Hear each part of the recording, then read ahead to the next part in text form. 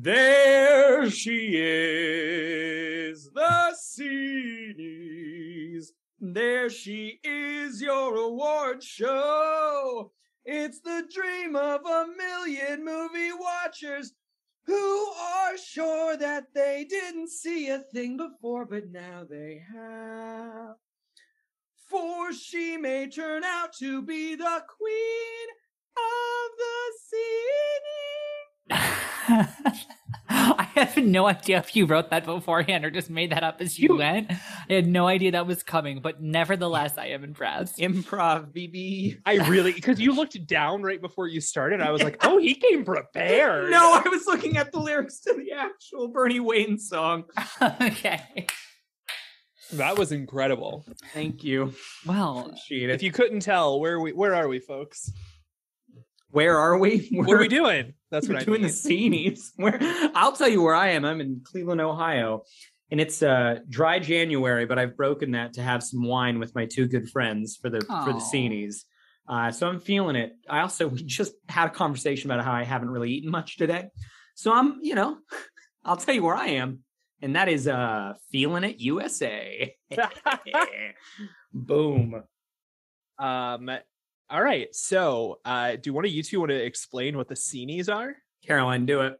Yeah, I mean, so basically, we've gotten to the end of 2021. It is now the beginning of 2022. We finished up our season, and I mean, like all things, we feel like we need to do a little bit of not even a recap necessarily, but just some processing afterwards. So we've decided to just go through and do like a little awards show type thing, really just us kind of talking big picture opinions that we've had over the season. But the more fun way to do that is to come up with categories and nominees and awards. So we have decided that we've each put together a little ballot. We all have the same awards, but we are all awarding our own favorite for each category, and we are able to do nominations if we so choose. I have done so, but yeah, so we're just kind of here to wrap up. And before we begin our next season, first week of February, I think. So let's start off with the show categories. Let's start with favorite moment. Favorite moment from the season. I have a tie for my favorite moment. And that is a tie between Caroline's holiday prediction. And Carson's genuine on-air this isn't a musical about Legally Blonde. Those are my favorite moments. Carson not knowing Legally Blonde is mine as well. Yeah. Just not knowing that, like, learning in real time that Legally Blonde, the film as it exists, is not the same musical as that hit the Broadway stage. Was mine as well. That wasn't that dumb for thinking it. Oh man, those are good ones. Can I say my favorite moment? Because yes, it's the one that, like, when I listened back to one of these episodes, I enjoyed. It made me laugh as much as it did when we were talking about it, which is when Caroline, when you and we were talking about Nightmare on Elm Street, and we landed on this like hypothetical version of Amadeus with Freddy Krueger and Jason Voorhees. Yes. Yeah, I just man, that made me giggle. I really enjoyed that. Yes, about whether Freddy was Mozart because he doesn't take it. Because he doesn't take it seriously at all. Yeah. Great. Anything else on favorite moment besides all of them? I mean, Caroline's got to do it. Oh no, mine was you not knowing Legally Blonde was a musical. Oh, you just agree. I just agree. That is the one that I okay. have on my little spreadsheet here. Carson, you inarguably provided maybe the greatest moment of a podcast I've ever listened to. So thank you. That's all you, bud. Appreciate that. Yeah, it was pretty. I know the worst take is coming up later, and I'm gonna get fucking lambasted for that. So, do we want to do best take or worst take? Let's do best take. Let's be nice, and then we can be rude. Excellent. One of you guys want to start? I'll start. Because Carson, because we just roasted you, and like you, and as you predicted that you may get roasted again. Yeah, it's coming. For all of these, I have very purposefully not said that my favorite moment was something I said, or the best take is something that I said, or what have you, because like I just figure, whatever, that's weird. So my favorite take of the season, I think, was your very like philosophical, religious, spiritual opining after Princess Mononoke, because just kind of, because like in the moment. So I listened to all of these episodes after they come out, kind of as just that thing of, how do I make this even better? Like what could we improve? Where could we improve, etc. And also just like we live in a hellscape, and the world is bad, and it's nice to hear your guys' voices sometimes, even when it's not an actual conversation, even when I'm just listening to you pre-recorded. So when I was at the gym, I was listening to the Princess Mononoke episode because I was at a podcast, and it was the day that one came out, and I was like, you know what? Like, I don't want to have to hear anything. Like, I don't want to hear my own thoughts internally. Let's hear them externally, please. Yeah. Let's hear me and my friends give our thoughts externally that we purposefully gave out into the public. And like, so I'm listening to you do it. And I'm just like, wow, this is really good. And you finish, and I just kind of go like, yeah, like in my head. And then like half a second later on the podcast, I just kind of go, yeah. So even though I had heard it weeks prior, I was equally moved like 2 weeks later while on the leg press machine or what have you. Oh, that's so funny. Carson, would you like to go? Yeah, mine is. I feel mine's a lot more fly by night. Because I feel like, I don't know. I feel like we're so takey. But like, Caroline, you've got great takes all the time. You're really good at the idea. I like verbalizing the take. So I chose one that was like a little less serious.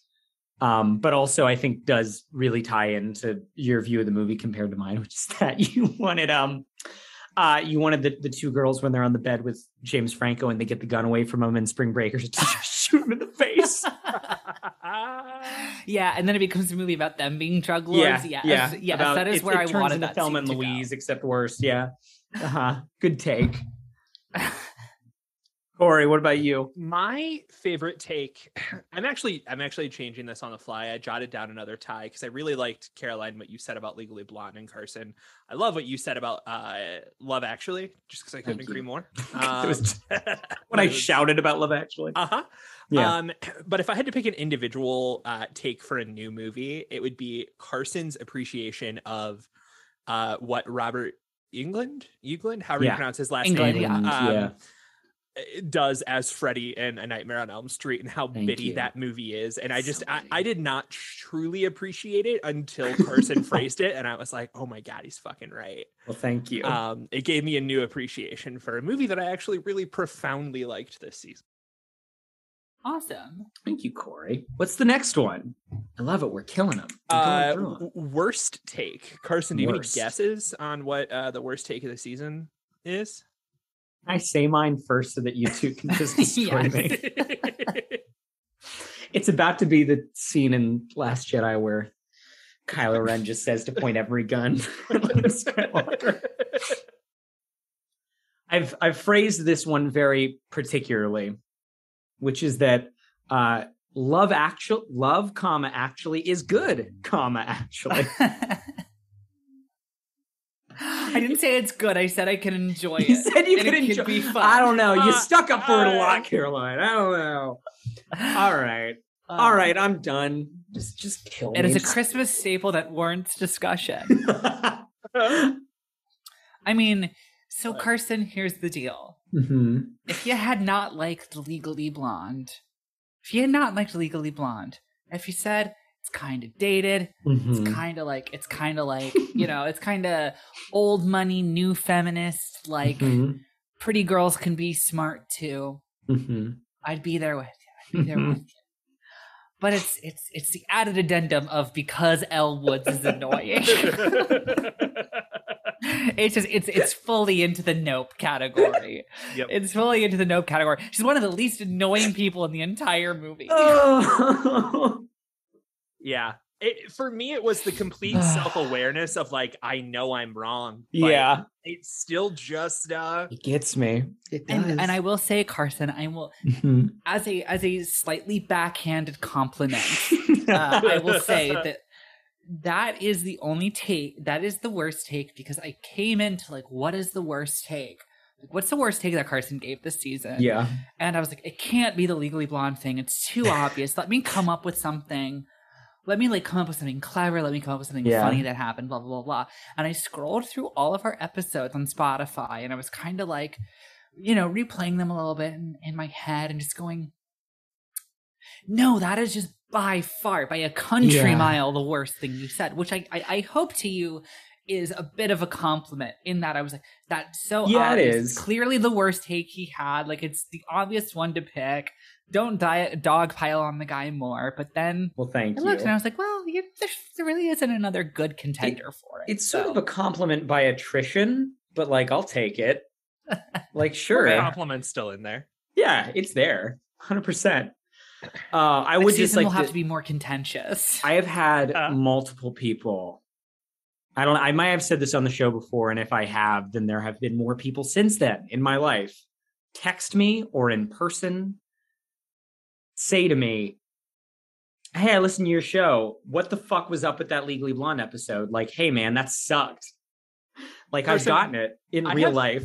I have friends that Caroline and I went to high school with that Caroline wasn't even friends with. Like, wow. Just happened to go to the same high school that I'll be at a party, and they'll be like, hey, I checked out the Legally Blonde episode of your podcast. That guy's fucking crazy. Yeah. I've had several people over the holidays with going to like holiday parties, and like I had a friend have a birthday like a little bit before Christmas, that I had a couple of friends stop me and just like, hey, like I listened to your show. I was like, oh my god, like thank you so much. And then it's just like thank you for sticking up for Legally Blonde. Like, that was really stupid. And good of you. Good of you to do. It is no, but I was like, yeah, it's a fun time. It was a really fun episode to record. I was like, it was crazy, but I enjoyed it. Yeah, it is the episode that I have spoken to the most people about that don't listen to our show. Yeah, by far. What I'm hearing is that the next season we should have a lot more hot takes. Hot takes. Yeah. Controversial Each of us has to opinions. pick a fan favorite movie and be like, fuck it. Fuck that. Like, that sucks. 2001: A Space Odyssey, not that good actually. Like fuck off. Like, yeah. Oh man. All right. I'm looking at the list of some of the movies we're doing next season to just have some like excellent like. There's actually a few more hot takes that I think exist in the season. Yeah, I think we're getting into the realm of like a lot of the very, very obvious ones are like a lot of the like, okay, yeah, we have to watch this, like whatever. Like we've both seen The Godfather, but like the Godfathers of the world are kind of so we do have to find some more interesting movies, and I think we are going to be a little more contentious next season because of that. I literally did choose one movie next season specifically for its ability to possibly make me mad. Create takes. Like maybe make you mad. Here's the thing. I'm like, I could see it making Caroline mad, and then like Corey sticks up for it, or I could see like Corey's like, fuck that movie, and like Caroline's like, I don't know, something about it. Like, like it could go either way. And then I could just sit in the middle like fucking Loki, just like creating chaos. All right, next category, Corey. All right, shall we shift to the film specific categories? We're gonna get started with Best Supporting Actress. Ooh. I'll start. So Best Supporting Actress, I have a list of 3 here. First is Connie Nielsen from Gladiator. Oh, yeah, she's really good. Second, I had to Google who it was, but Fionnuala Flanagan, who plays Mrs. Bertha Mills from The Others. Yes, I have it. Damn, she's good in that. Great. Those are my two nominees. Okay, cool. Oh, you're not going to even say the name of your winner. No, yeah. So we'll all do nominees and. Oh, I thought it was like we say all the nominees and then we say which one of them won. Yeah. No, give your nominees and then I'll give mine and then we'll. Okay. All right. So for all these, but we all have our own individual winners. So. For all of these except for score, I did 5. Cool. So supporting actress. I did 4 or 5. Yeah. Yeah. Sorry. Supporting actress. big category. I got Nicole Kidman for Paddington. Jennifer you were Coolidge. going to say the others, and I was like, what the fuck? And she's also on this list in a different category. Yes, I love you. Jennifer Coolidge for Legally Blonde. Yes. Linda Cardellini for Legally Blonde. Yes. Clea Duvall for But I'm a Cheerleader. Okay. I think you could argue lead, but I'm saying supporting. Holly Hunter for Oh Brother, Where Art Thou? Okay. My nominees. Okay. Between the two of you, you have all of my nominees except for one. Ooh. Wait, So Carson, did you read all your nominees? Yes, I did. Oh, okay. My third nominee is Jennifer Coolidge, Legally Blonde. Okay, there you go. Right. All right, cool. My nominees for supporting actress, Holly Hunter, Oh Brother, Where Art Thou? Because of course. Kathy Moriarty for But I'm a Cheerleader. She's the main. Yeah. Like she's the woman who runs the place. Mm-hmm. Okay. Mary, whatever her last name is, I forget. Mary, straight person. Nicole Kidman in Paddington, and Fionnuala Flanagan for the others. Ooh. Damn. Okay. So Corey, let's just go same order. Corey, I feel like you've already revealed your winner. Jennifer Coolidge? Yeah. Legally Blonde. She's so good. And I was like, oh my God, I have these two. Nicole Kidman for Paddington didn't even clock. And I was like, yeah, who else am I going to put? And then I was like, oh, yeah. I'm going to put Jennifer Coolidge in Legally Blonde. I got to give it to Clea Duvall for But I'm a Cheerleader. She's, Clea Duvall is, her performance, I think, like I said before, could be justified as a lead because it is so large. It is such a main part of the movie. She is both the lead's. She is the lead's fixation. She is the love interest, but she is also such a well-realized character. And so much of that, I think, does lie on Duvall's performance.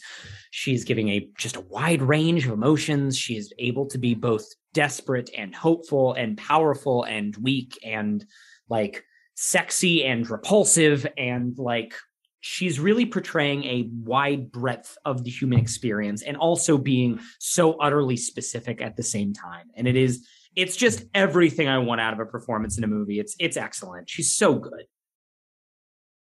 Yeah, I agree with everything you guys said.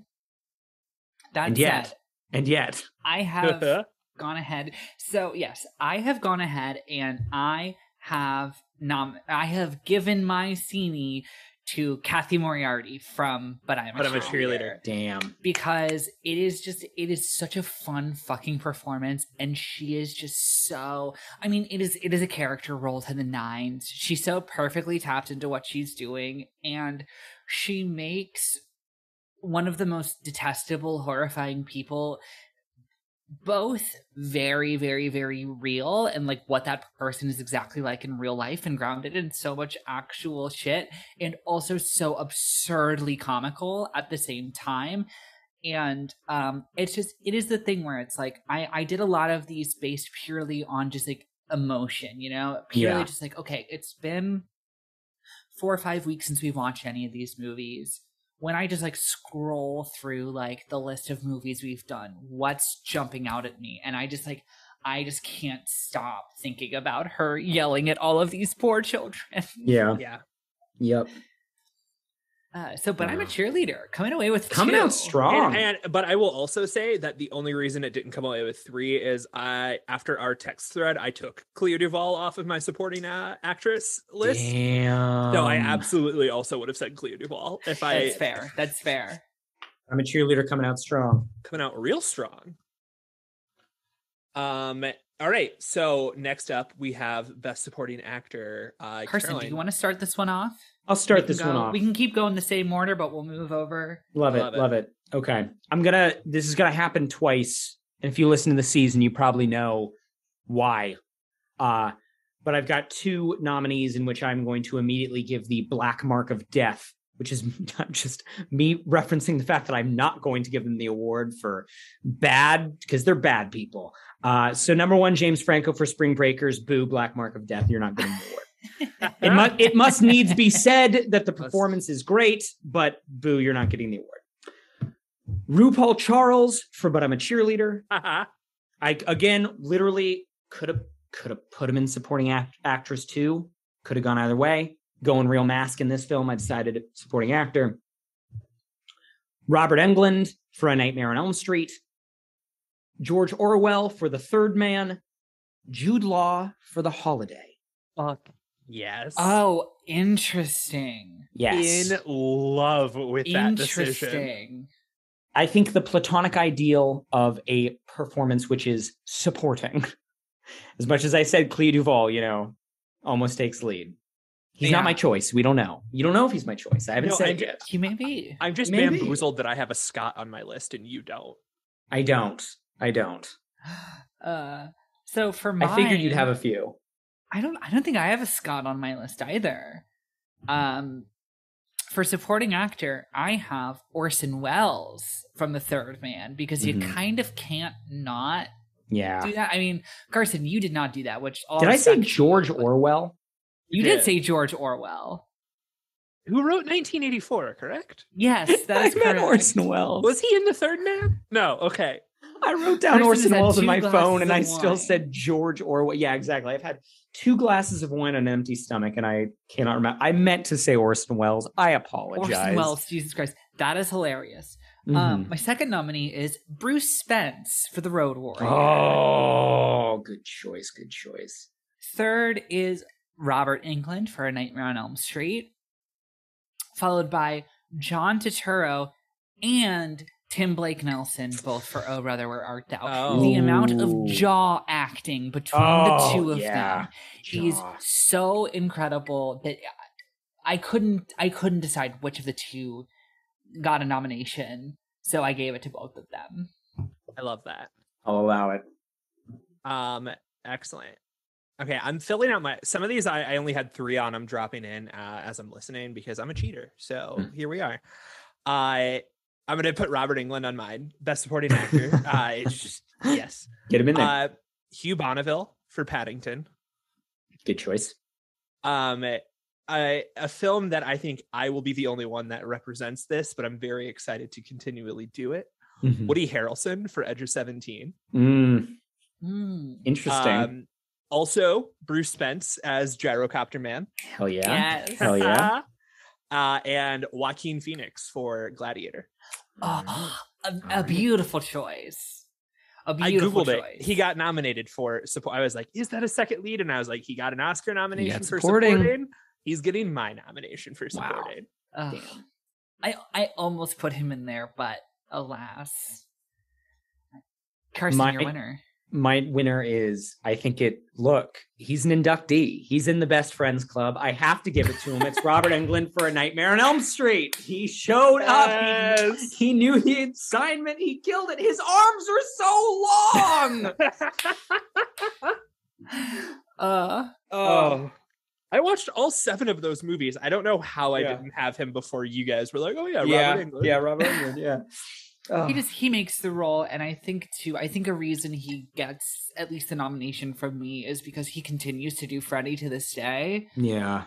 And he just has done it repeatedly and reprised it, and is really, I wouldn't even say precious about the role, but is very much and he did for the remake, let them go with a new actor, but he really embodies the role, and he's extremely important to the character of one of the most famous franchises. That said, he is not my winner. My winner does go to John Turturro in Oh Brother, Where Art Thou? When I think back to moments that just fucking kill me across the season, the one that stands out maybe the most from these nominees is the scene when they're all in the movie theater. In Oh Brother, Where Art Thou? And the chain gang comes in and is sitting in the back, and they're just trying to silently communicate because you're not allowed to talk in a movie theater. And I just think he kills it. The amount of, said, the slack jaw, weird southern drawl he does is just incredible to me. So John Turturro gets it from me. Damn. And for me, it is going to go to Joaquin Phoenix because he's incredible. He's great. He's incredible. Again, I talked about this in our last Patreon episode. Really excited to see Come On, but I can't do it unless I pay $20 to Amazon. So I'm hoping it gets at least a small re-release as it gets closer to Oscars. Yeah, I think it will, but fingers crossed. It will. All right, next category. Next category is Best Ensemble. Best Ensemble. Caroline. Ooh, okay, this one is super hard. Yeah. This one was super fucking hard. Yes. Because we did a lot of really good ensemble films. Yeah. We did. Like almost exclusively so. So as I was going through, I was like scrolling through our feed and I was like, damn, like that one's really good. That one's really good. That one's really good. I couldn't even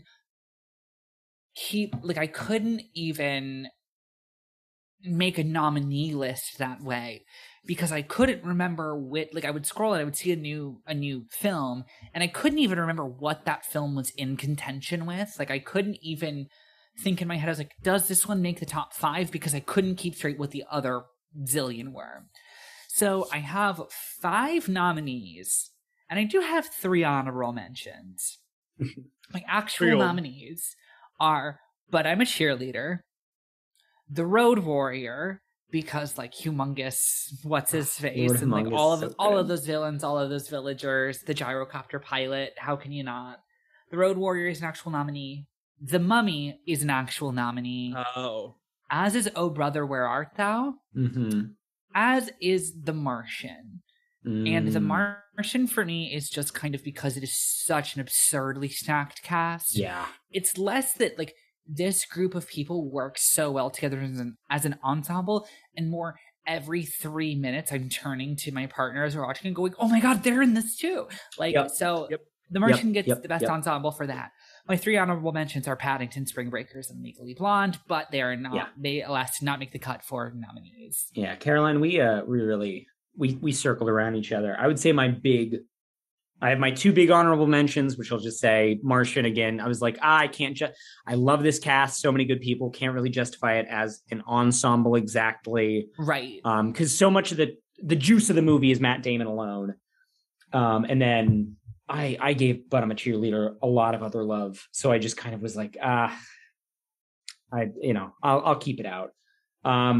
So my nominees are Paddington, Spring Breakers, The Road Warrior, The Mummy, and Oh Brother, Where Art Thou? Corey. All right, I have 4 for this one. So I have the voice cast of Princess Mononoke. Oh, beautiful. Interesting choice. Interesting choice.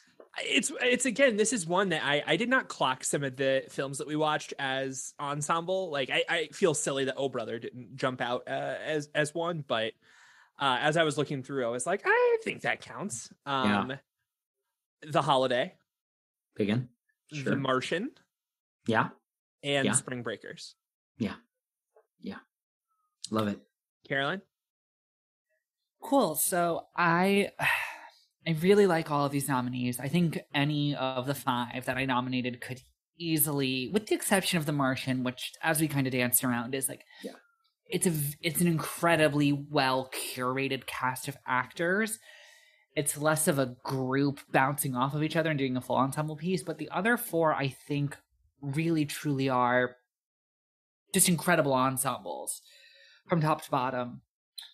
I went with the one that is not only just the most fun to watch bounce around and bounce off of each other, but also like the sexiest and also the most bisexual. And I went with The Mummy. Yeah. Because my thing with The Mummy is if you take those roles, if you take out like there's Rick, there's Evie, there's Jonathan, there's Emotep, and then there's so many of them.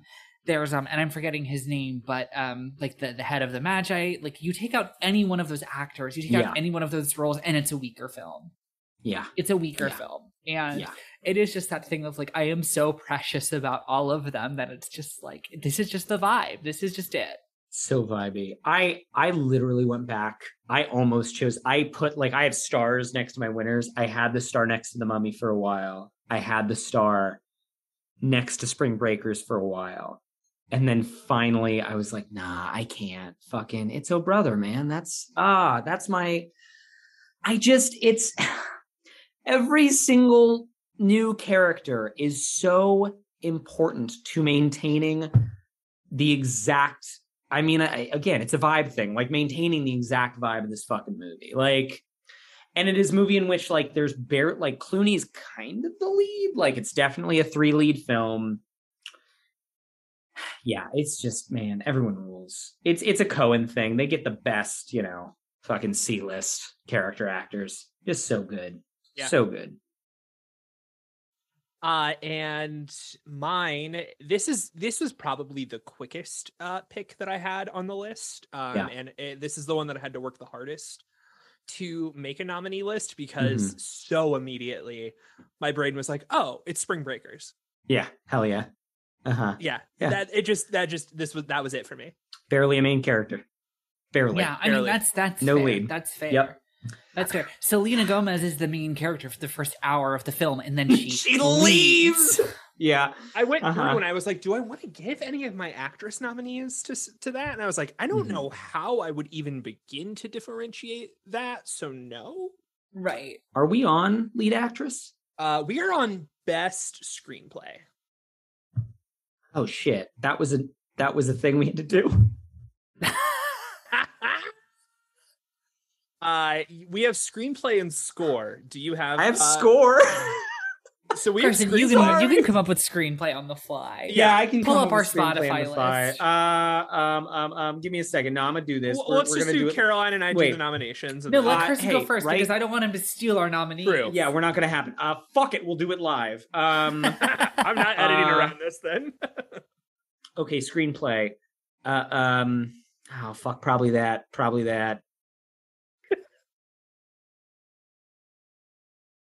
Yeah. Fuck.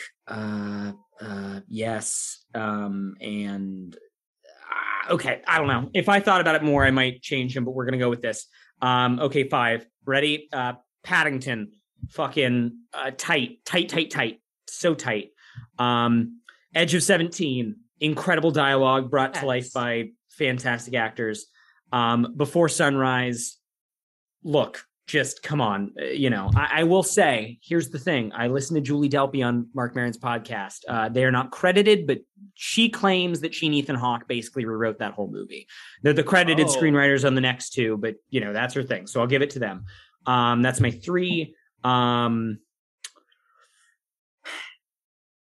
Mononoke, just Miyazaki, man. Just Miyazaki.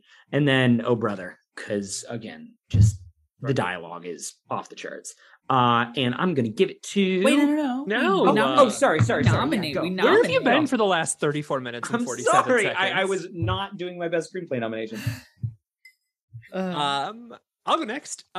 Great. So I'm actually gonna steal and give an honorable mention to one of Carson's nominees, Edge of 17. I loved that movie. That was one of the biggest surprises for me, because I came into this season having seen it, and I rewatched it and was like, oh, this movie is so much better than I thought. I hated it the first time I watched it. I love it. But my nominees are The Others, But I'm a Cheerleader, Spring Breakers, Paddington, and Before Sunrise.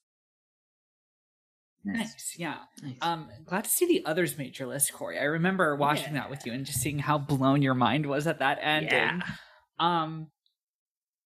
My best screenplay goes. I had 4.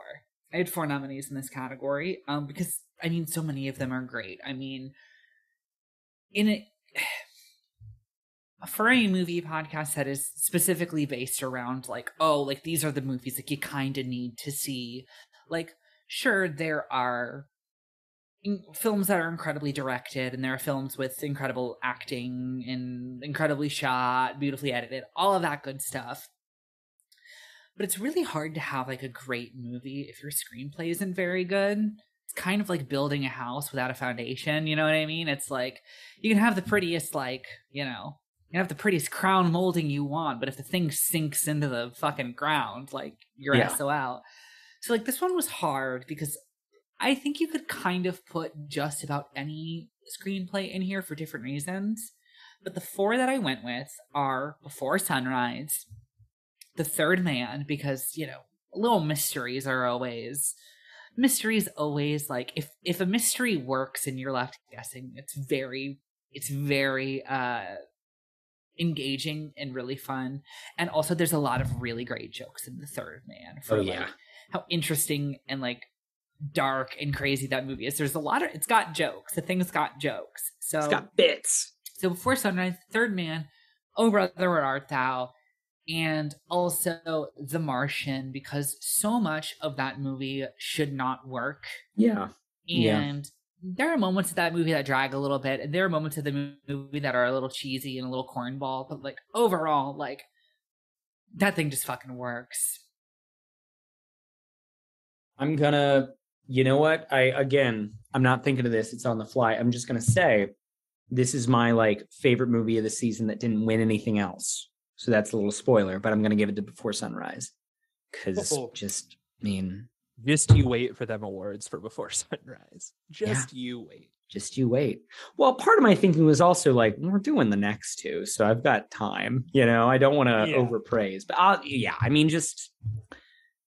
it's the dialogue is everything in those movies. It's dialogue and performance. So like, yeah, it's incredible. It's great screenplay. Caroline, are you next or am I? I can go next. I'm just going to echo Carson, and I gave it to Before Sunrise. Damn. Because it is that thing where there are films in this season that are quippier than this. There are films in this season that are like, I don't even know that I'd say smarter, but like that are going for more of like a heady blah, blah, blah, what have you. But like a screenplay that is two people walking around and basically monologuing at one another for 2 hours just fundamentally should not work. Yeah. And it really fucking does. This movie's a magic trick. And for that, I give it the best screenplay. God damn it. Just you wait. You wait. I'm going to pop in here with a producer fun fact and say that Before Sunrise is the most well-performing episode of our season. Which Hell is yeah. One of my favorites. That is true. I check it periodically, and it's always still Before Sunrise. Yep. So... which is just my favorite. It's just one of my favorite fun facts of the season. And anytime I explain our show, people are like, what's Before Sunrise? And I'm like, no, but listen. It's these two beautiful people talking to each other. And they're like, it's everything I want in my life. I'm like, also, they're in a beautiful city. Yeah. Yeah. And at the beginning, they ride a train. So it's so messy. And then they ride a Ferris wheel. My best screenplay is also Before Sunrise. Hey! The first sweep. The first sweep. Potentially only sweep of the night. Damn. Yeah. All right. Corey, do you want to start the next one, Corey? Sure. Yeah. So we are at best score. I only have 3 for these. I went through and kind of looked, and I stuck with the 3 that were my first initial reactions because they were the ones that stuck out to me the most. Yeah. So for these, I have Mad Max 2, The Road Warrior, Hans Zimmer, and his score full of bangers on the holiday. And just because it is the most weird, contradictory thing. So weird. Hans Zimmer scored that movie. And The Third Man. Yeah. I also have 3. I also just went with like, oh man, those ones hit me. Everything else I got 5, but those, Princess Mononoke, it's beautiful. What a soundscape, really. I mean, all those Miyazaki movies are such the mise en scène is like so good. The Third Man, holy shit, that zither is legitimately so important to like setting the very weird tone that movie has and making it work. And Spring Breakers, because like the aural landscape of Spring Breakers is just as important as the visual one. It is an exhausting fucking score. So I will start with the ones that you guys did not say, which for me, I have 4 nominees. Oh Brother, Where Art Thou? I love some good bluegrass. I love some good American folk. Love some Soggy Bottom Boys. If I had that's the thing. If it was best original song. I would. Yeah, exactly. Yeah. But in terms of just like this music, the music from top to bottom of this film is phenomenal. It's so integral to the movie. I had to give it 1. Another one for not a similar reason because the genre is the same, but just like I can't imagine this movie scored any differently. Is Akira. Because like while both Akira and the next nominee are one where it's like there aren't bangers in terms of like themes that you can hum. It's not like this thing where it's like, oh, I remember this, but it's just like, it's like when you think of this movie, you don't think characters and like you don't necessarily think characters and plot points as much as just like images and sounds and music that assaults you. I think that way about Akira. And I also feel that way about one that has been mentioned, which is Spring Breakers as well. Yep. Yeah. And then my fourth one is, of course, much like you can't not nominate George Orwell, Orson Welles, for The Third Man. God. You just can't not nominate, like, you can't not nominate that fucking zither score in The Third Man. It's just so integral to the perfectly calibrated but absurdly unfamiliar tone of that movie. Yep. And without that zither, like you play the same exact music on a piano and it doesn't work. Yeah. Yep. Yeah. So those are my 4 nominees. Corey? Am I up first? Yeah. All right. Yeah. So my winner is The Road Warrior. A good choice that I like didn't even. It's one of those things that I'm going to be honest. I don't know that like any of the themes or any of the music super stuck with me, but I really struggled with that movie because of how little dialogue was in it. Yeah. But I still found it super engaging, and I think in big part because it was so well designed sound wise. I think that's super fucking That's fair. a really good answer. Yeah, that's a really good answer. I gotta go The Third Man. I gotta. It hurt that I didn't pick The Third Man. It's just Caroline said it. It's the zither is doing magic in that movie. It truly is. It really is. Which is why I also gave it to The Third. Oh, damn it! So close. To where it's like for supporting actor, it's like, okay, you can't do a fucking Orson Welles film, and you can't not nominate Orson Welles. You have to. But with that one, it was like he's so good in that too. He's got enough awards. He's got enough awards. This doesn't mean anything. Like, I don't have to sit here and be like, Orson Welles is the best actor of all time. But like, literally, like, I can't. It's the score we talked about the most this season. Yeah. It was literally like, as a lot of older films do, it has the full like opening credits. Yeah. Yeah. And like, as soon as that started, within 6 seconds of that movie starting, I commented on the score. Yeah. And like, it never stopped. So distinctive. The fucking Third Man. The Third Man. Corey, excellent. What's next? It is Best Actress. Carson. Okay, can I start? Yeah, can I please start? Because you, my first choice is someone you kind of said something about earlier, so I want to start with this. Vanessa Hudgens for Spring Breakers. Yeah. Coming out strong. Haley Steinfeld for The Edge of 17. Julie Delpy for Before Sunrise. Nicole Kidman for The Others. Yes. And Kate Winslet for The Holiday. Yes. I am obsessed with your list. Carson, good list, right? Corey, you're about to be almost equally as obsessed with mine. Because Carson, you named 5. Yeah. You'll have to tell me which one I left off because I only nominated 4. But those 4 it's Vanessa Hudgens. Are Julie Delpy for Before Sunrise. Mm-hmm. Vanessa Hudgens for Spring Breakers. Yeah. Oh, damn. All right. You hated her on the episode. You did. You were so against her. Well, you were like, I've come around. You were like, you guys are going to have to explain this to me. You guys did a good job because fucking 5 months later, I can't get it out of my head. Exactly. Told you. Yes. Vanessa Hudgens for Spring Breakers. Nicole Kidman for The Others. And in a actual nomination, but because she carried a movie and made a movie that I just kind of did not give a shit about seem real and grounded and actually something I should, Kate Winslet for The Holiday. Caroline, we have the exact same list. Oh, did you only have 4? No, I had 5. But you said every single one of mine. Did you not have 5? Nicole, Julie, Kate, and Vanessa. Oh, you just don't have Haley. I don't have Haley. So but I'll otherwise they're all start the my same list team. with Haley Steinfeld. Hell yes, cool. For Edge of 17. Finish it out. Someone who I had on my list back and forth. I've added and deleted her more times than I can count, but I'm working on taking pride in what I like. I'm adding Haley Steinfeld, Edge of 17. Yes, Hell bitch. yeah. It's 2022. We like what we like. Exactly. I put snap to the exact same time. Rachel Weisz Fucking for the Mummy. beatniks. Oh, Yes, Rachel! I yes. see. She was the one that I went back and forth. I was like, "Fuck!" I felt bad leaving her off, but Reese Witherspoon for Legally Blonde. Nicole Kidman for The Others. Yes. Yes. And Julie Delpy for yeah, Before Sunrise. hell yeah, So Nicole and Julie both got 3 nominations. yes, they did. Yes. Corey, did you They have did. Kate or Vanessa? Did not. Okay, so Julie and Nicole come away with the most nominations, but who comes away with the most wins? Carson, start us off.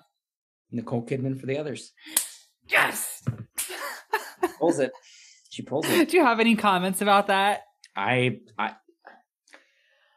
think we talked about it a bit in the episode, but especially the further I get away from the movie, the more I think like playing both the very weird fucking nonsensical reality of that film and then selling its twist is so like selling that world lies so much on fucking Kidman's shoulders. Like her ability to, as we said in the episode, just be the most emotionally vulnerable open book of an actor of all time is highly important to that film's success.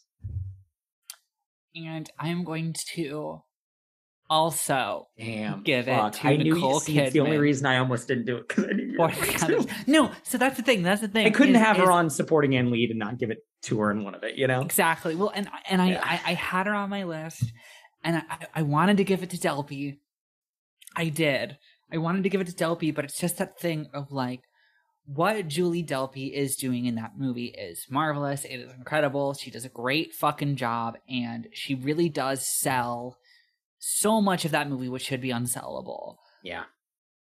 But like, I cannot imagine the others working with anybody else. It is just one of those roles where it's like, you know, it's one of those roles. It's like, you know, it's Neo in the Matrix. You know what I mean? So much of just the success of that film is like that this actor is doing this so earnestly and honestly and convincingly that it becomes not only like you can't imagine any other actor in the role, it kind of becomes one of the only roles you think about when it's just like Nicole Kidman, The Others. She's in a bunch of stuff. I love Nicole Kidman, but it's one of the first things that pops into my head is that last shot of her with both kids in her arms, given that final monologue, just never leaves my brain. Very good. So Nicole Very Kidman, good. The Others, gets my best actress of the season. It's the AMC A-list. Oh, it is the AMC list of it all. Truly is. All right. My best actress goes to Julie Delpy. Very respectful. Very respectable. I can't expand on that too much without spoiling like 3 more of my awards, but I just that movie like broke me and changed me in unbelievable ways. It's so beautiful. What this is like? Oh, it's great fucking movie. I'm excited. I'm excited. I guess I can just go ahead and say this now. I'm excited for the next time we sit down to record podcasts. We'll at least be starting the Before Sunrise. Yes. Or before what is it? Before sunset. Before sunset. Oh, maybe so my pumped. favorite movie. I am so excited. Oh, okay. All right, next one. We're almost there. We're getting to the big ones. What's next? Actor. Next up is actor. Okay. Caroline, do you want to start? Big sure. One. Big one. So I'm just gonna jump into it. First nominee, Ethan Hawke. Before Sunrise. Yeah. Like we just said about Delpy, I kind of can't imagine anybody pulling this off with any energy other than what Hawke is bringing. Very similar to the screenplay thing that I said about it. Is just the screenplay shouldn't work, and so much of it is the performance that he gives. Yeah. Number 2, somebody who was brought up in the supporting category. Ooh. That I threw up here. Ooh. Still getting that black mark of death. Yeah. But James Franco. Yeah. And Spring Breakers. Yep. Because it's just kind of insane. And he's the largest male role. And he probably has the second most lines in the movie. Behind He might have the most. Girls don't. He does have the most, yeah. Girls don't talk a lot, really. And third, all things considered, George Clooney, Oh Brother Where Art Thou. Good choice. A handsome man. Joseph Cotton for the third man. Yeah. Because he just fucking locks it down. And my boy, Brendan Fraser. Yeah. In The Mummy. Because how can you not? How can you not? May I go? Please. This is, I think, the category I had the most. A lot of my good. I had a good group of guys. It was a good group of guys. Good group of guys. Guys being dudes. Guys being dudes. I had a really tough time with this. These are the ones I landed on. Woody Harrelson for The Edge of 17. Oh. I think maybe he's more supporting. No, stick with it. I'm calling him a lead. I'm in love. He's excellent. Black Mark of Death, Mel Gibson for The Road Warrior. Oh, yeah. Black Mark of Death for Mel Gibson. Black Mark of Death. He's up there. Ethan Hawke for Before Sunrise, of course. Matt Damon for The Martian. Oh, yeah. And, of course, in the pocket, Brendan Fraser. Yes! Yeah. Of course. Of course. Felt so badly leaving Rachel Weisz off, but he's... Yes. Yeah, it's perfect. Yeah. So, right, Corey. I think if you want to know sort of the concrete effect this podcast has had on me over the course of producing it for one season, I think you can look to my Best Actor nominees and the fact that I have 2 Ridley Scott films represented in my Best Actor nominees. 2 good boys. My favorite boy. Y'all did it. Nice. So first up is Russell Crowe for Gladiator. Strong choice.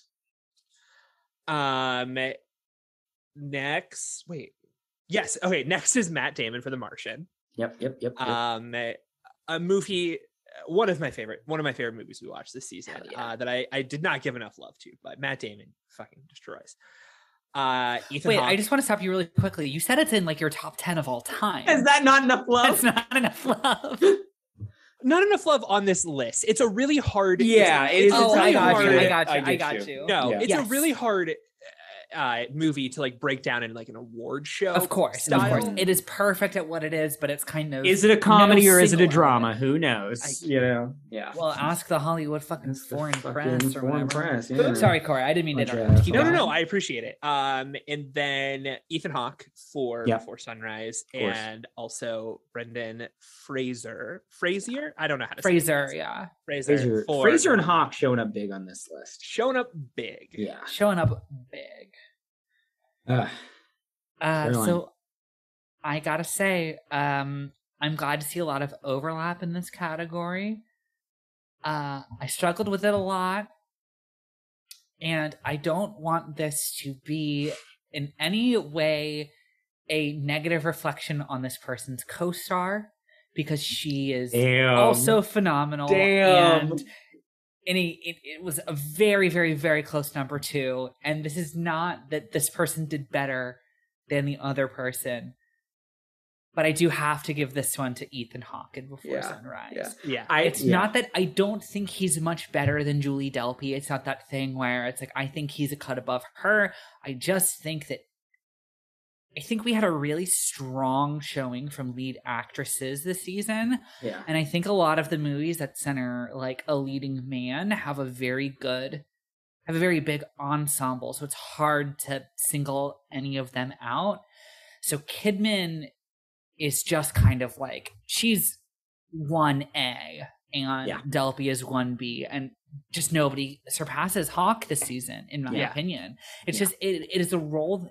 It was a role that doesn't, or that shouldn't work in a film that shouldn't work, and Hawke just fucking nails it. Yeah. An actor who successfully played the role of my dad in Boyhood. Exactly. I'm so glad you brought this up because, like, Carson, I don't know if you remember this, but for like 3 years before you saw that movie, you would talk about your dad, and I'm like, kind of like an Ethan Hawke and Boyhood. Kind of like a bit of an Ethan Hawke and Boyhood. And you were like, I have not seen Boyhood. I'm like, sorry. And then you saw it, and you're like, okay, you're right. Leading to, I was literally looking through over the holidays, looking through family photos, and I saw an old picture of me as a baby with my dad, and I sent it to you too. And I was like, that's a big Ethan Hawke and Boyhood vibes, right? Carson, who's your winner? Hey, look, the movie is this man.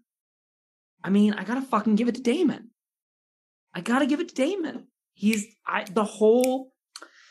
Like, the success of Matt Damon as a charismatic, comedic, and emotionally available actor in those scenes where it is just him fucking talking to the computer is the success of The Martian. It does not work without his performance. It is an electric performance from Matt Damon. Oh, definitely. Yeah. I absolutely thought we were going to have another sweep on this one. So much so that I wrote it down in my notebook to keep track of it. And we did not. I respect it. It hurt to not give it to Matt Damon, but I also have to give it to Ethan Hawke. Fuck. Respectable. Also, I have to say, Carson, it's just, it is a testament to you and our friendship that you brought Before Sunrise, and Corey and I are just throwing awards at it like our lives depend on it. Yeah. Hey, again, also part of my thing with this is like, wait until the next one. We'll see. Maybe I said it before, maybe my favorite movie ever, Before Sunset. Yeah, dude, I think I might have to, for the next season's Seenies, I might have to give myself a no before trilogy. I can't award any to the Before trilogy. It might just be take it. See, I'm saving all mine. We'll see. All right. So we're at biggest disappointment. Yeah. Back to the. I said earlier it would give you an aneurysm, and I changed my answer partway through because I was like, oh, the obvious answer, my actual biggest disappointment of the season. And I didn't know how to classify this, but I just like movie that I wanted to like but didn't. That's kind of what I went with. I was like, oh, my actual biggest disappointment is Love Actually. That's just like, but we've done that to death. Sure. My hottest take for biggest disappointment would be Akira. Oh, I see it.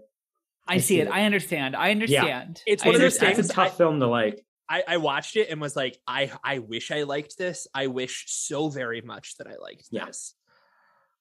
And honestly, it might be a tie between that. I shouldn't say it's a tie. I think I liked Mononoke a little bit more, but my biggest lesson from this season was like, I don't know that I'm a huge anime person. All I have to say to that, Corey, is it's an acquired taste. As somebody who has actually weirdly, and I mean, we're only a week into the year. We're not even a full week into the year. But as somebody who's watched a lot of anime in the last 5 days, it's something that like you kind of have to reprogram your brain a little bit. And it's taken me years. I've really wanted to get into anime, and like for all the time that we've been doing this show, I've been like, yeah, I'm not really into anime. Then I watch another Miyazaki, and I like them kind of more each time. So it's so good. Yeah, it is perfectly understandable for you to not vibe with some of that stuff. And if you want to, I would say it's like very dry wine. You kind of just got to keep drinking it, and then one day you kind of figure out what other people are talking about, and you're like, okay. Yeah. And then like 10 years later, you can't get enough of this stuff. I mean, but no, I get it. Kiki's Delivery Service is, I've heard Carson talk about it enough that it's the next one on my to-do list. That's the other thing I bought. It's taking more time to get here because it's from some weird printing company. But when I made my Amazon order was that this episode? We did not talk about it this episode. It was on the Patreon. I took some money I got from Amazon from like my aunt and like whoever on Christmas. And I got The Green Knight on 4K Blu-ray. And a blender bottle for protein shakes that has the Star Wars logo on it because, I am who I am. And also a little print of the Kiki's Delivery Service cover. It's going up on my wall. Very cute. Very cute. It's so good. Such a good movie. All right. Carson? My biggest disappointment. Look, Corey said he wasn't going to go for the obvious one. I'm just fucking going for it. It's Andrew Lincoln's dumb, stupid fucking face. Yeah. And like, look, I'm being glib about that, but also it is the thing about Love Actually, like the meme that Love Actually has been reduced to in the culture, like the image which it has become, you know, for like people that don't know what that movie is, the thing that the synecdoche in the culture that is Love Actually is the image of Andrew Lincoln standing outside in the snow with the signs. And it is so telling to me that that is the part of the movie which works the absolute least. Like it is the thing about the movie that sucks the most. So yeah, it's Andrew Lincoln's dumb, stupid face standing out in the dumb, fucking, stupid snow.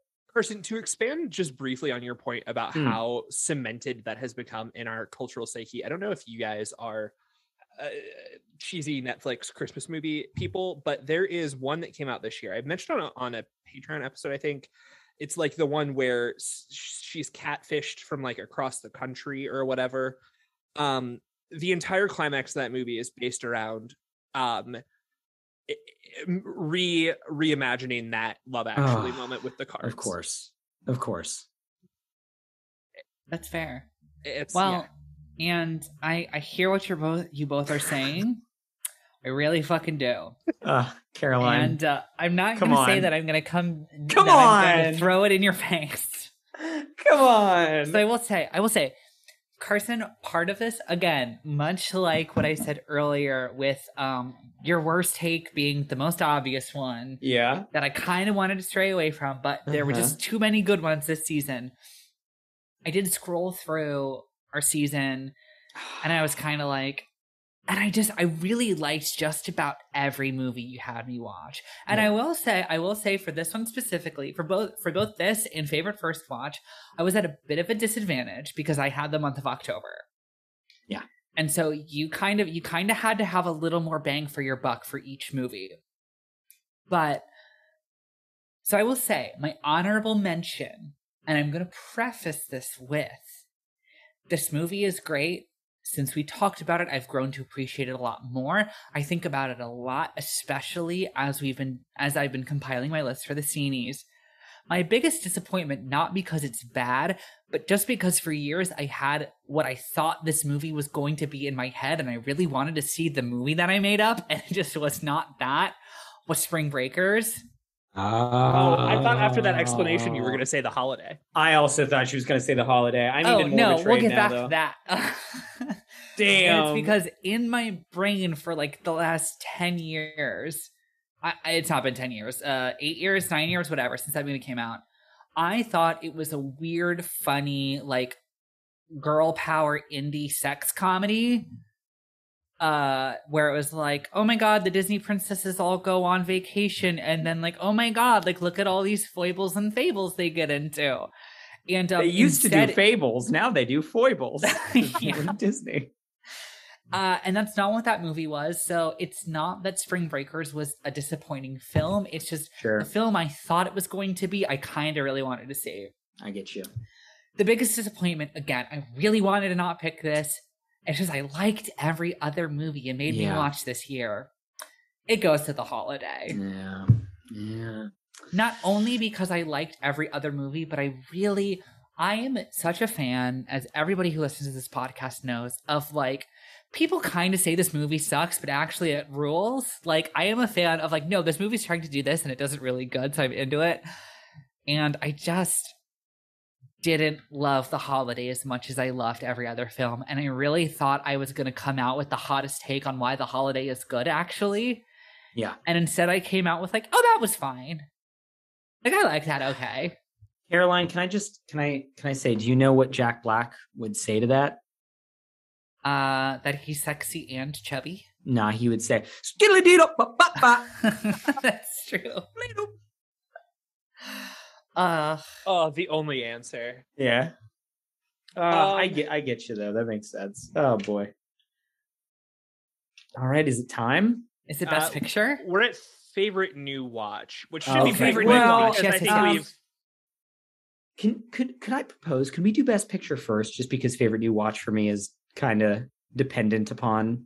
Sure. Best Picture. Let's do Best Picture, and then we'll come to Favorite New Watch. Favorite New Watch is the good epilogue. point because the show is about us giving each other new films to watch. So fuck the best movie we watched this season. What's your favorite one? That's I love that.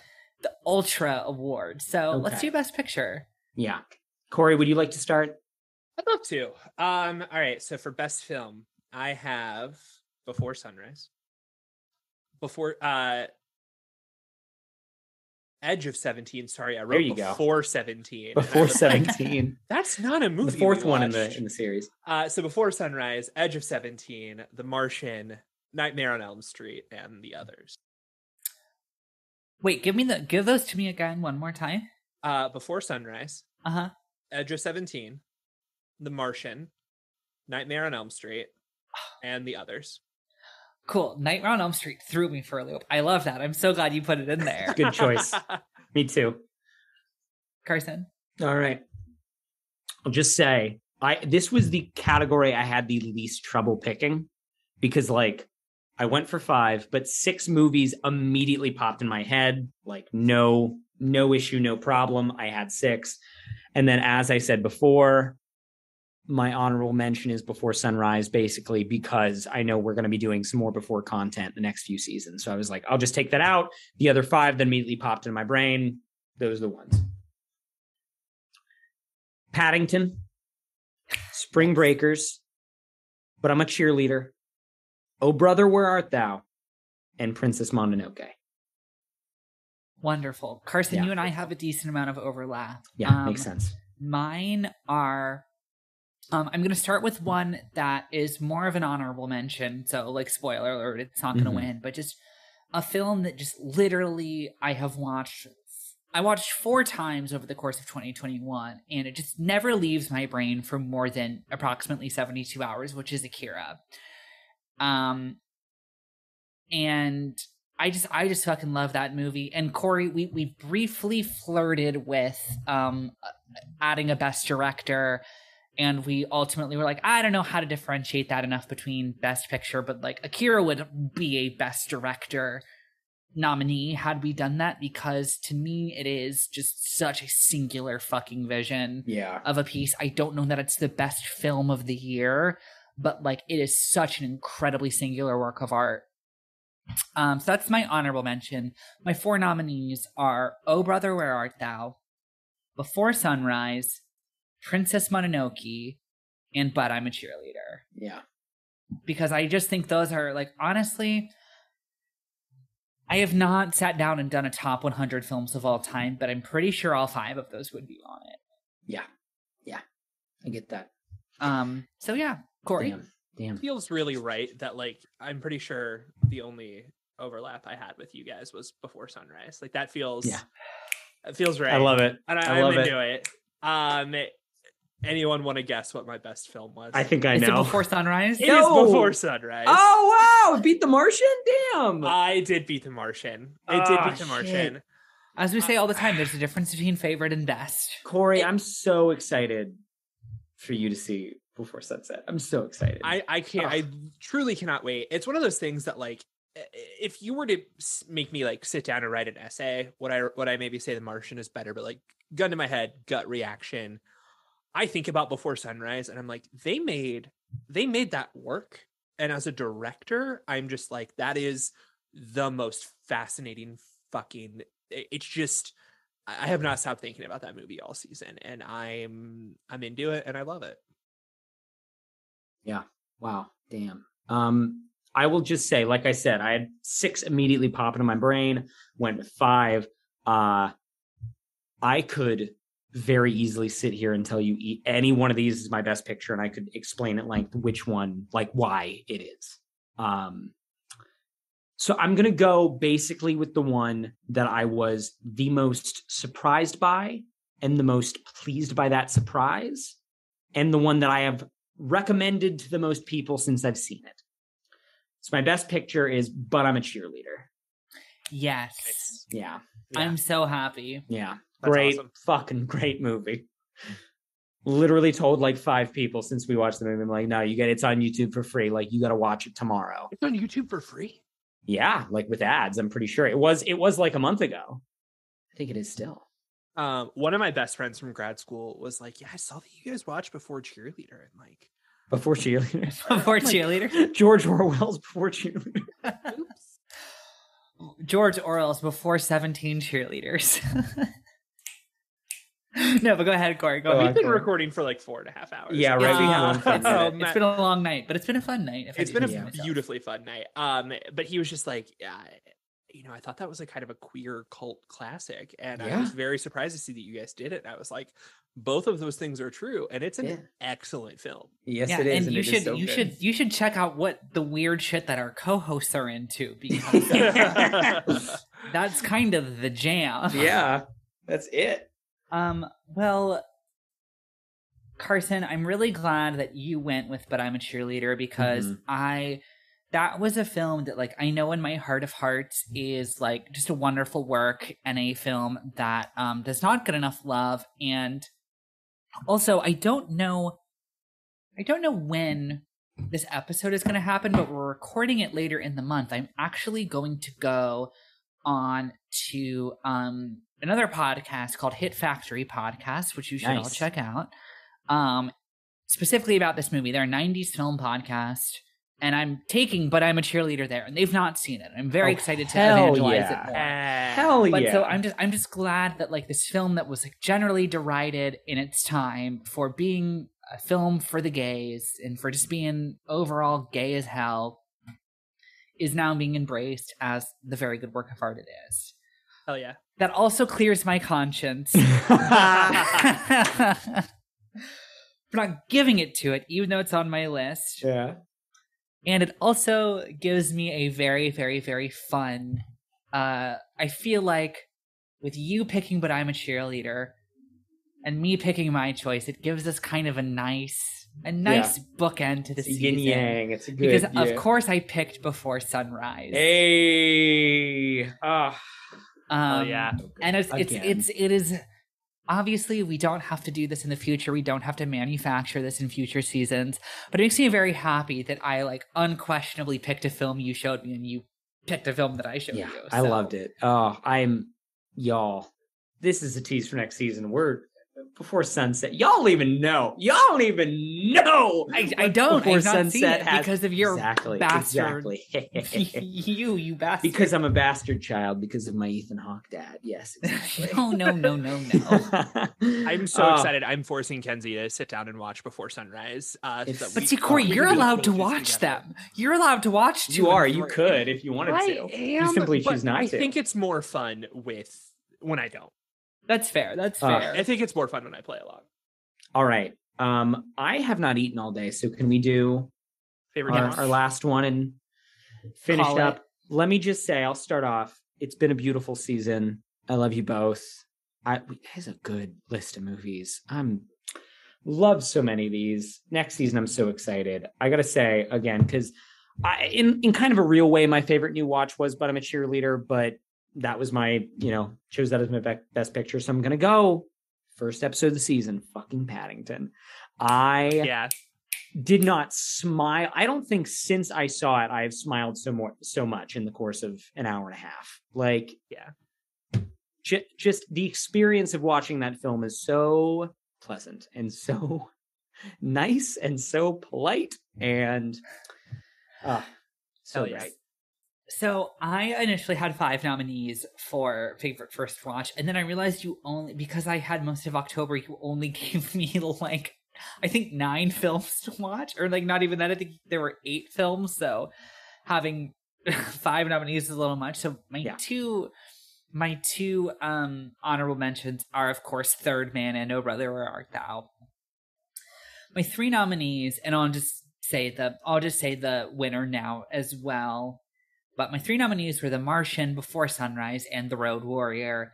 And in much the same way I said with Corey, that favorite does not always equal best. And Carson, in the way that you said, But I'm a Cheerleader is your top. Yeah. It's the best film, but it's not necessarily your favorite first watch. I went with The Road Warrior. Yeah. Because it's just so fundamentally my shit. Yeah, it's so good.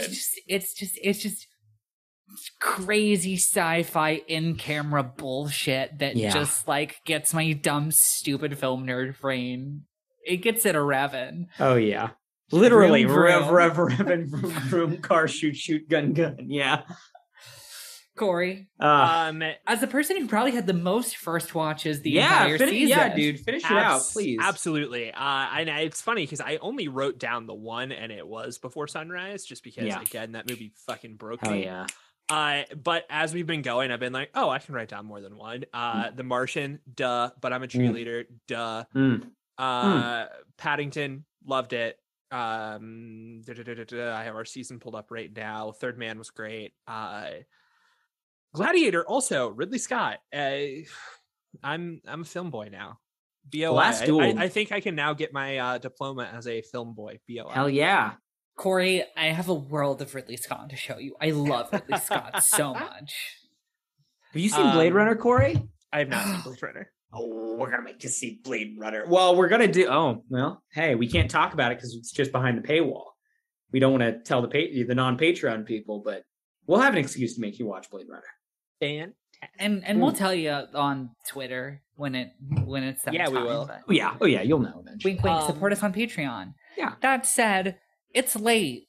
We've all had several drinks. It's been an amazing season with you guys. I'm really excited to begin recording the new one. And Corey, do you want to tell all the beautiful people where they can find us on the internet? Please. Yes. Can we actually, while I pull that up, because I did not have it pulled up because I forgot this wasn't a Patreon episode. February 1st is the date that I think we can announce is our next season will drop.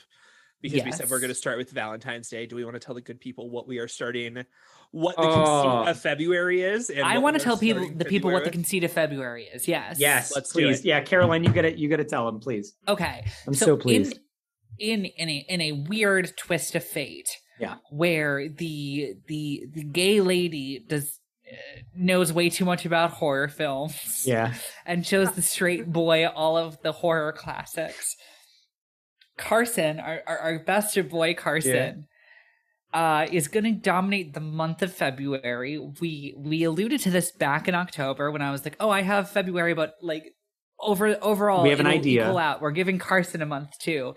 Carson is going to give me a month full of romantic comedies. Yes, I am. Ooh, and I'm so excited. I'm so excited. I am so excited too, particularly because one of the films we are watching. Mm-hmm. Before we settled next season, I bought on the Criterion collection. And then you're like, have you seen this? And I was like, no, I have not. Good. And then you ejected the Blu-ray from the player. So the Criterion Blu-ray has been sitting on my shelf, just waiting to get played. Damn, that's so exciting. That's so exciting. Carson, do you want to tell the good people what our first episode is? What is the first episode?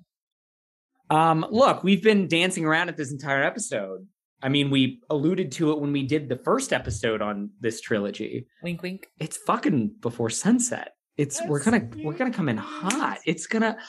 I'm so excited. If you've seen these three movies, you know what Caroline and Corey are about to go through.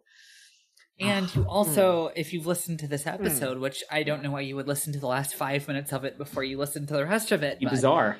Clearly, Corey and I really fucking liked Before Sunrise. So, in the way that I've heard Caroline say about multiple movies this season, that's 100% my shit. Before Sunrise is just simply 100% my shit. Here's the thing about Before Sunset is that it's maybe my favorite movie. So we're gonna start off real hot. Let's go. I love that for us. Well. We will see you guys in a little under a month for Before Sunset. Corey, will you tell the nice people where to find us on the internet? If you like what you hear, please be sure to like us and subscribe wherever you stream your podcasts. Leaving a review also really helps out the visibility of the show. And this includes Spotify, so if you are a Spotify listener, please make sure to give us a rating on there. You can follow us on Facebook at facebook.com/HHYNSpodcast. You can follow us on Twitter, Instagram, and Letterboxd at HHYNSpod. A very special thank you to our newest patrons, Jack Smith and Lehar. If you'd like a shout out on the show and bonus content, head over to Patreon at patreon.com/HHYNSpod. We have multiple levels, all with their own perks ranging from $1 to $25 a month. Like I said, if you're interested in hearing more, please visit patreon.com/HHYNSpod. Our Patreon stuff rules. It's some of the most fun stuff we've recorded. We're about to jump into Talking Hood. Oh my God, we're about to talk Hood. Finally, we're finally going to talk. Oh my Lord! Which, after hearing these two talk about this movie for 5 fucking years, it's only been out for 4, Corey. Well, yeah. If you've listened to this podcast, you know what Talking Hood is. If you don't, this is the end of the first season. We've got a few weeks before the next season comes out, so go back, listen, find out what Talking Hood is. Follow us on Patreon, and we will see all of you guys in February. See you in February for Love Month, y'all.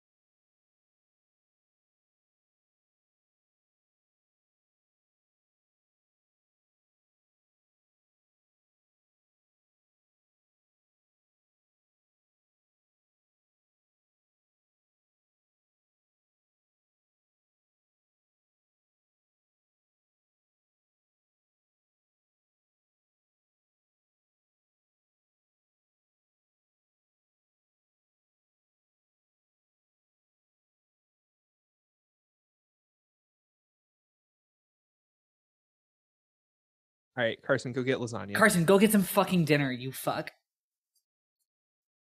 Carson, eat something before Carson, you're fucking... I'm gonna buy you a planner. Your schedule stresses